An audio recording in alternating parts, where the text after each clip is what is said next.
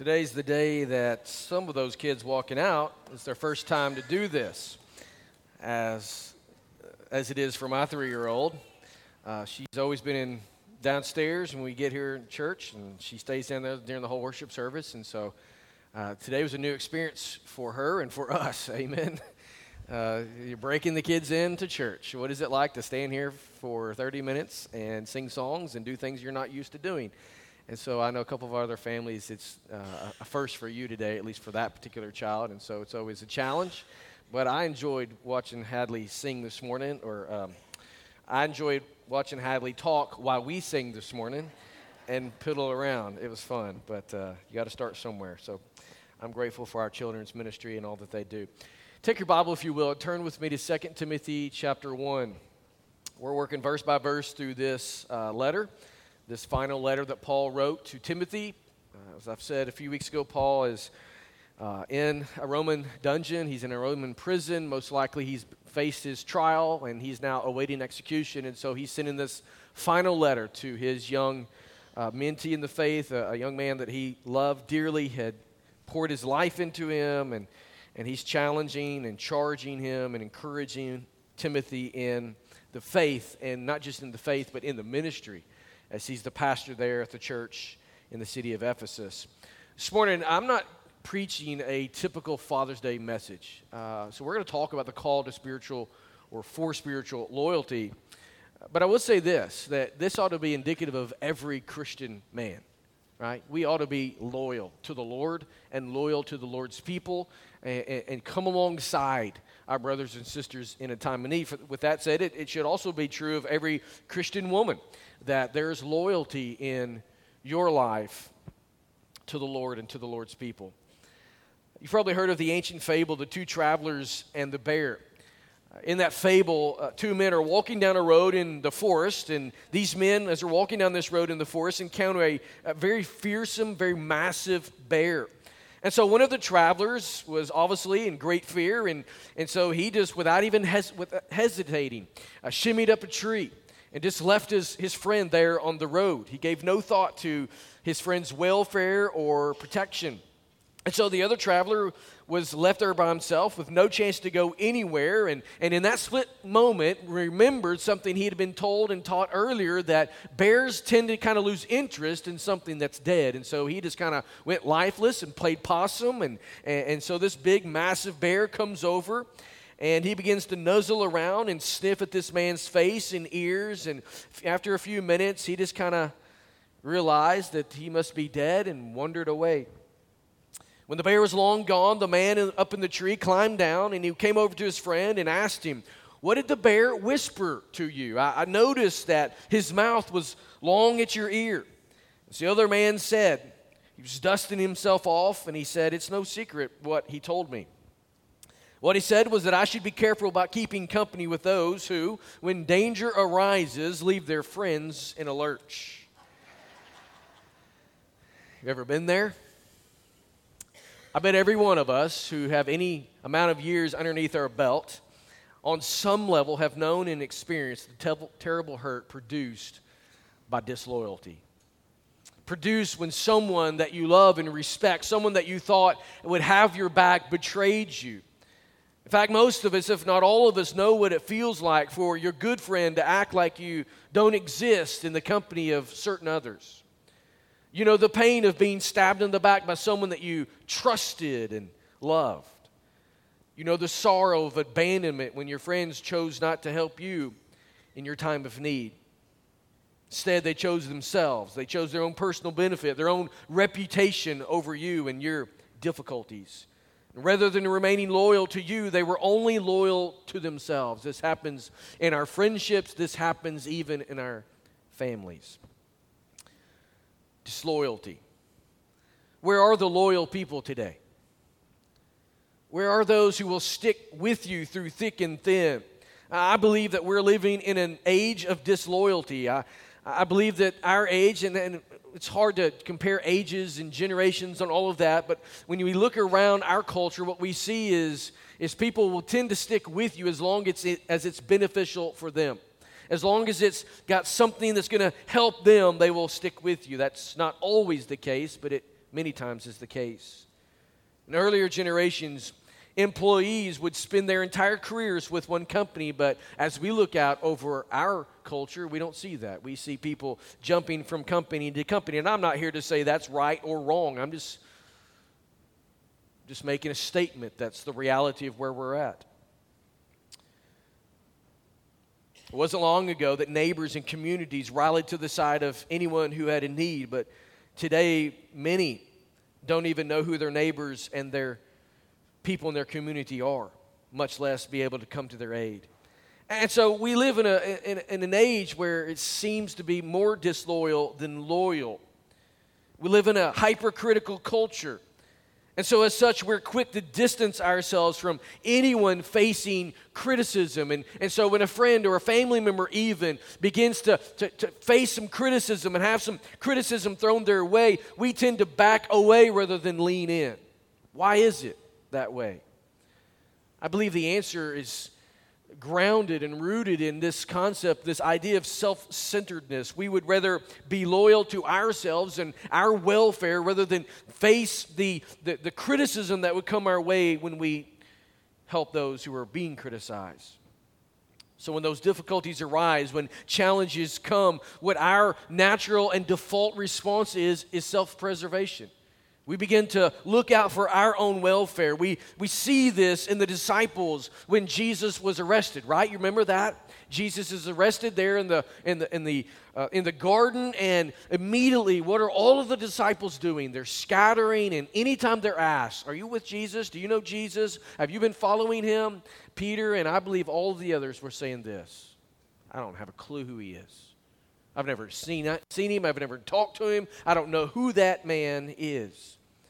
The Bible tells us that they all deserted. They all denied Jesus. And so the reason for that was they feared facing the same fate as the Lord. And so they moved into this self-preservation mode. A man by the name of Peter Forsyth says this about loyalty. He says, "To have no loyalty is to have no dignity, and the end, no manhood." It's a coward. But aren't you grateful today that Jesus remained loyal even when his followers were disloyal? You see, Jesus never looked at Peter and said, "Because you denied me, I don't know who you are." No, Jesus was awaiting him on the seashore, and he had a fire there, and he had some fish, and he prepared breakfast for his disciples, the ones who were disenfranchised, the ones who were trying to figure this thing out, the ones who had actually said, "I don't know him." Jesus is there with a meal. He remained loyal even to those who were disloyal. So Jesus is a wonderful example of how we should live our life. He was selfless when everyone else was self-centered. And Jesus said this in John 15:13, "Greater love has no one than this, that someone lay down his life for his friends." You see, he gave it all. Not just one time, but he continued to give it all as he leaned in to those who were wavering in their commitment.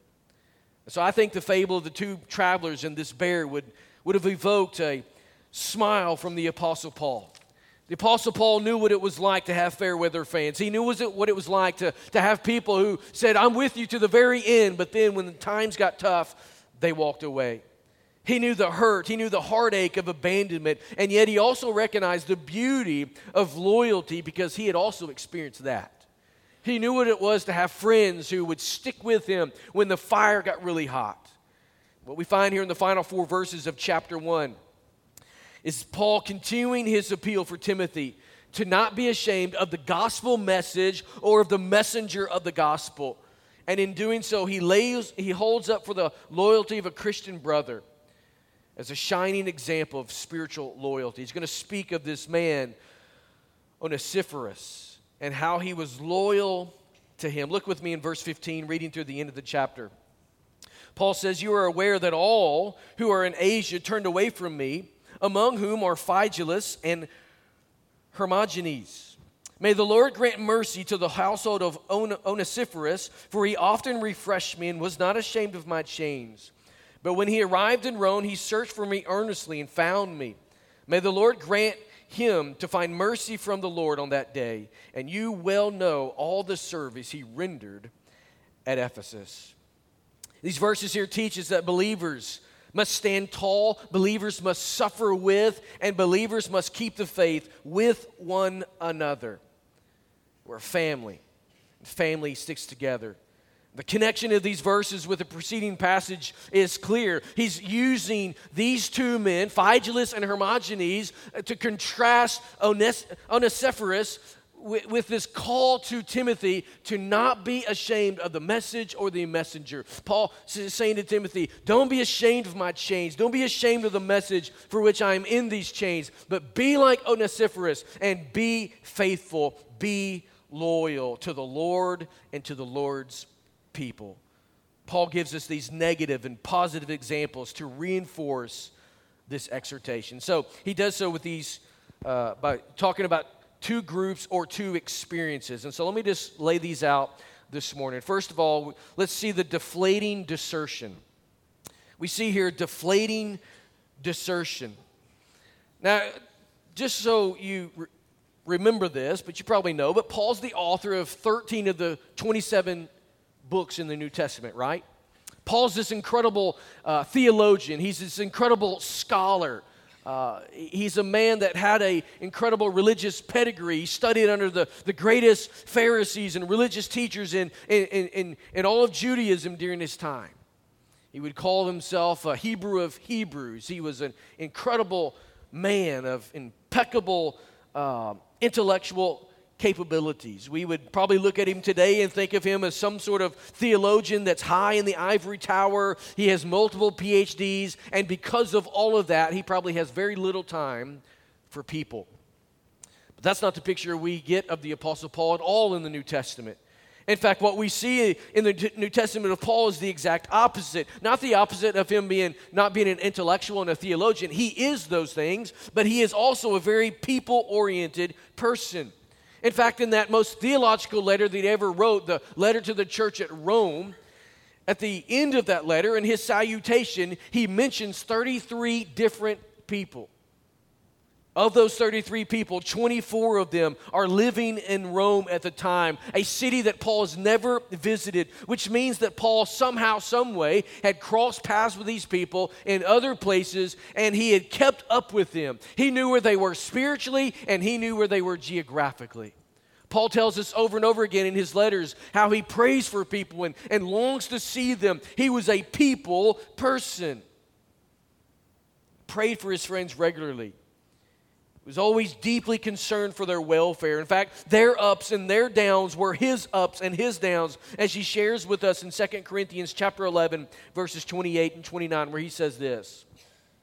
He says, "There is the daily pressure on me of my anxiety for all of the churches. Who is weak and I am not weak? Who is made to fall and I am not indignant?" What Paul is stressing there to the church at Corinth is that as you are struggling in your faith, I'm right there with you, struggling with you. I have deep concern for you. I have deep love for you. I have deep compassion and zeal for your welfare. Paul was a lover of people. He was a great friend. He was highly relational. And here in this final letter, we see him expressing to Timothy something different, though. He's expressing his loneliness. Loneliness. As I mentioned earlier, Paul's in prison, his second imprisonment. The first time he was imprisoned there in Rome, he was, what the Bible tells us, was under house arrest. He had people, he was basically free to have visitors anytime he wanted. They could come and go, and people did that. They brought him things and spent time with them. And so he had a fairly easy imprisonment, if you will, if you compare it to his second time. But this time, he's chained to a Roman soldier. He's in a secluded dungeon somewhere, and there's only one person, according to 2 Timothy chapter 4, verse 11, there's only one person with him, and that's Luke. Everyone else is gone for various reasons. Some have deserted. Some have walked away from the faith. Some have turned their back on him as a friend. Others are off doing ministry in other places. It's not that they wanted to leave Paul. It's that they had to leave Paul because they've been sent by Paul and by the Lord to do the work. Timothy is one of those. Timothy is in Ephesus, pastoring the church there. Paul's physical condition, his situation was bleak. But the abandonment by his friends was something that was unbearable for him. And so here he's lamenting to Timothy that all his Asian brothers and all of his Asian sisters had deserted him. Asia was that Roman province there that would make up today the western part of modern-day Turkey. Ephesus was the capital city of this province. And so Paul is saying that all of the brothers and sisters had deserted him. A substantial group of people had walked away. The departures were so staggering that Paul would use this type of language. He's using hyperbole here. He's not necessarily saying that every single person has walked away, but a significant number had walked away, and so it felt to him as if everyone had abandoned him. He's speaking out of a heart of depression. He's speaking out of a heart of heartache and brokenness, weariness. This is characteristic of a man who's depressed.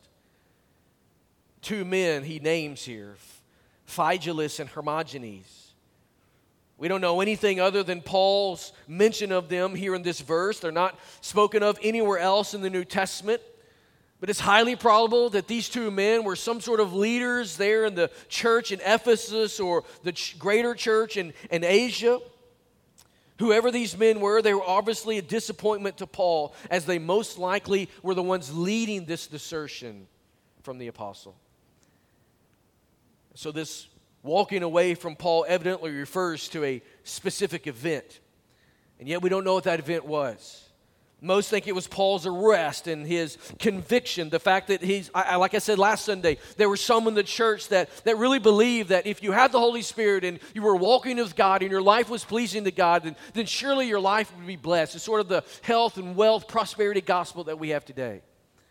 And so then when they saw his arrest and his conviction and subsequent execution, they began to say, God's not with that guy. Which is funny because you think about this. God himself was crucified on a cross. He was put in a trial. He was convicted of a crime he didn't commit and executed for it. And yet these believers actually had the audacity to think that if you walked with God, that wouldn't possibly be your fate. Perhaps that's the reason they walked away. Roman courts would have never prosecuted Paul on some sort of religious accusation, and so he must have been held on some sort of political charge, something like sedition or endangering the peace of Rome. Nothing less would have made him a prisoner there of the state. But that's where he found himself. He found himself in the seat of adversity. Remember Proverbs 17:17 and what it calls us to remember? He says there, a friend loves at all times, and a brother is born for adversity.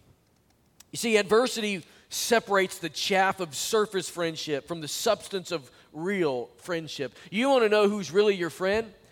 The friends that you really have are the ones who will stick with you when the difficulties come.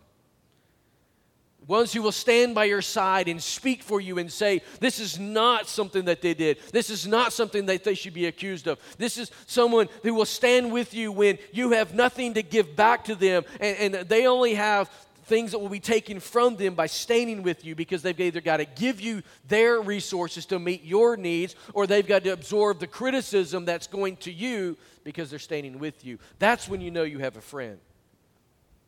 Adversity reveals real friendship. And so this truth had become apparent in Paul's difficulties. Clarence McCartney, in his book, The Women of Tekoa, and other sermons and Bible characters, gives us an illustration of what this adversity looks like. And so I just want you to hear this. He says, as the shadow once said to the body, who is a friend like me? I follow you where you go, in sunlight or moonlight. I never forsake you. True, said the body. You go with me in sunlight and moonlight, but where are you when neither the sun nor the moon shines upon me? See, that's where Paul found himself.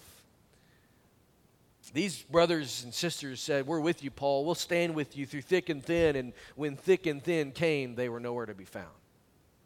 Adversity proved that they had no love for Paul.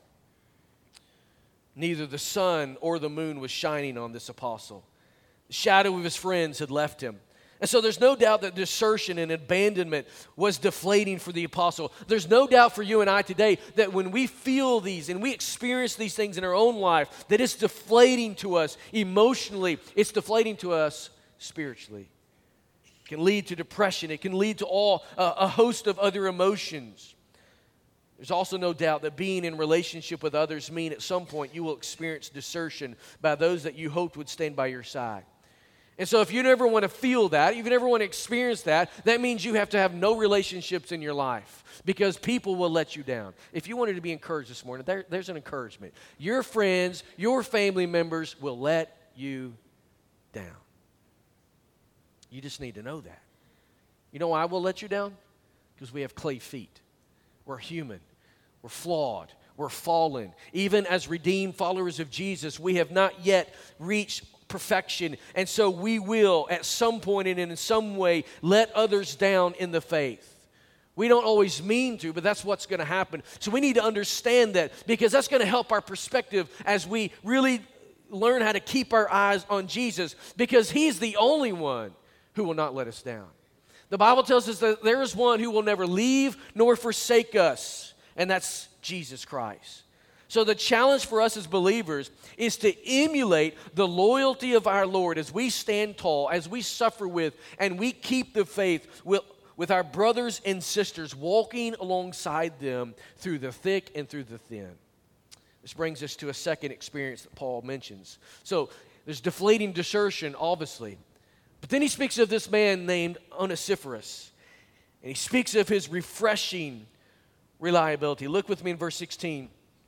May the Lord grant mercy to the household of Onesiphorus, for he often refreshed me and was not ashamed of my chains. But when he arrived in Rome, he searched for me earnestly, and he found me.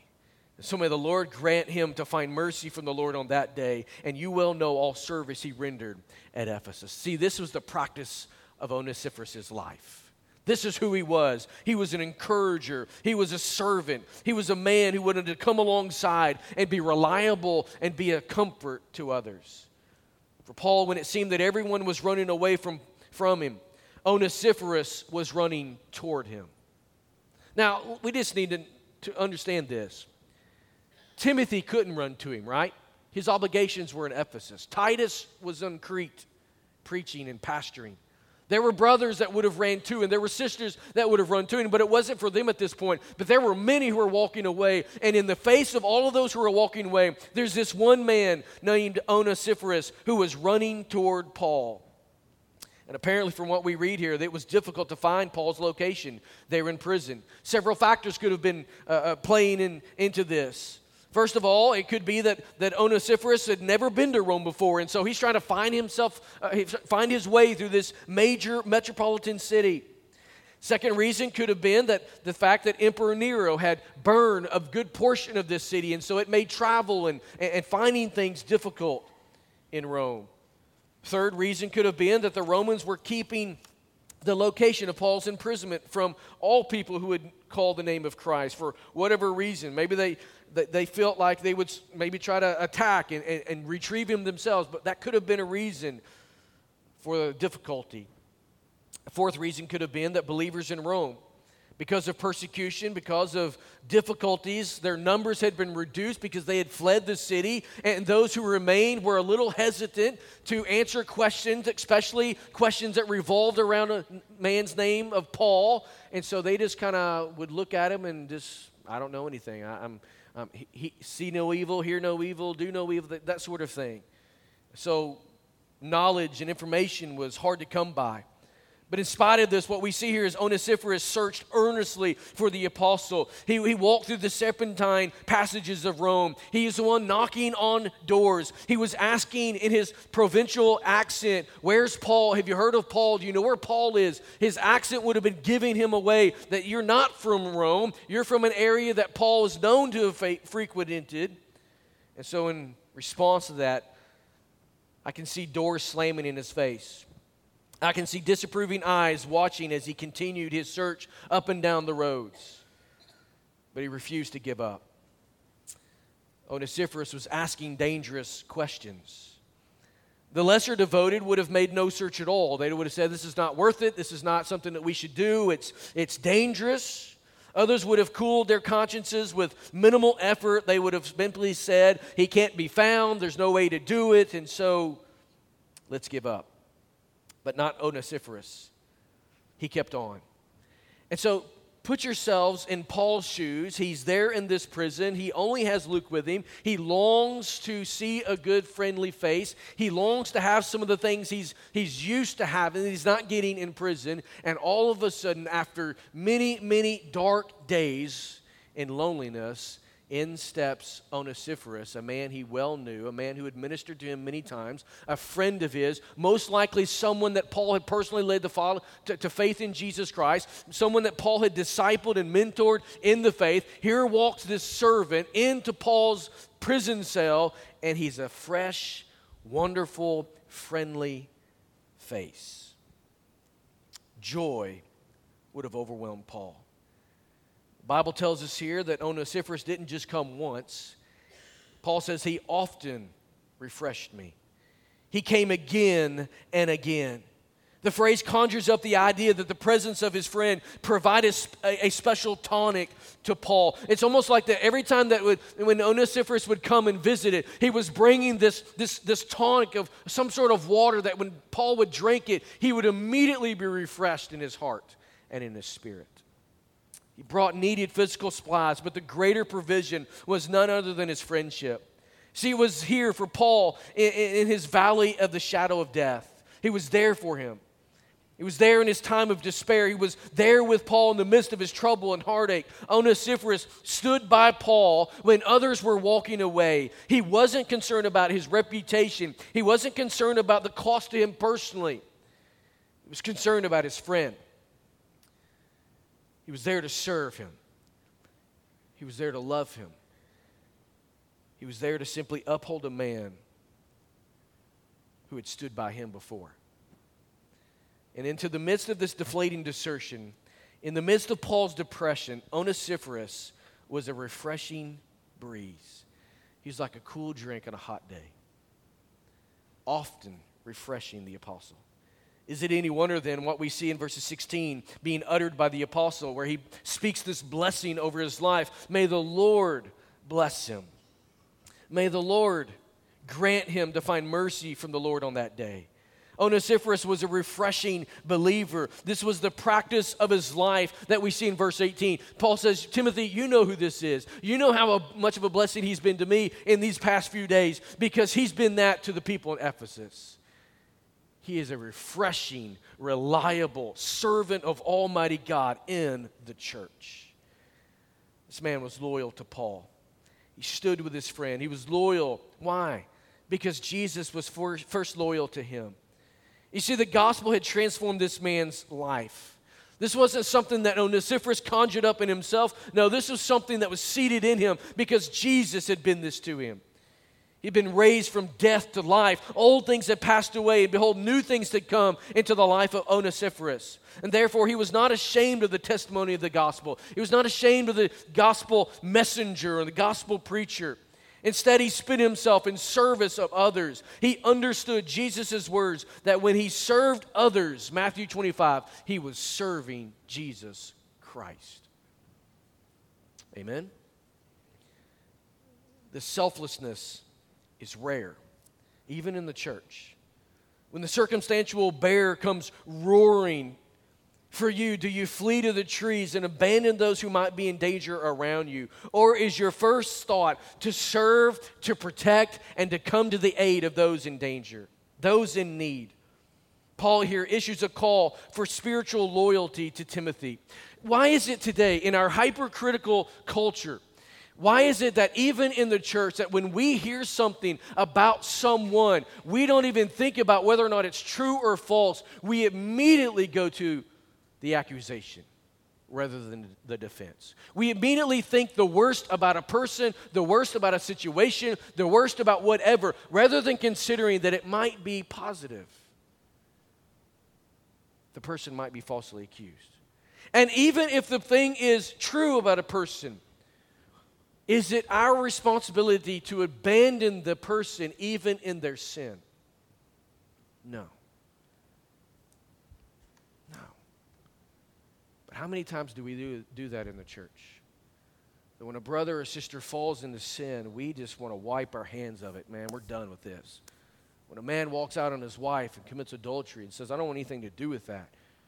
What is our responsibility as a church to say, all right, You're making a dumb decision, you're making a foolish decision, you're making a sinful decision, but you go do what you want to do. No, our responsibility as Christians is to come alongside that man. If he's a brother in Christ, to try to win him back into the faith and to help him to see his seed and come to a place of brokenness and repentance. If he is a lost man, our responsibility is to come and to present the gospel to him so that he can be saved, that his marriage can be restored, and so his family can be healed. Our responsibility is not to walk away. It's not to let the person walk away. Our responsibility is to chase after them, to search for them earnestly, and try to win them into the faith. And yet, what do we do so often? We resort to the idea that it's going to be too costly.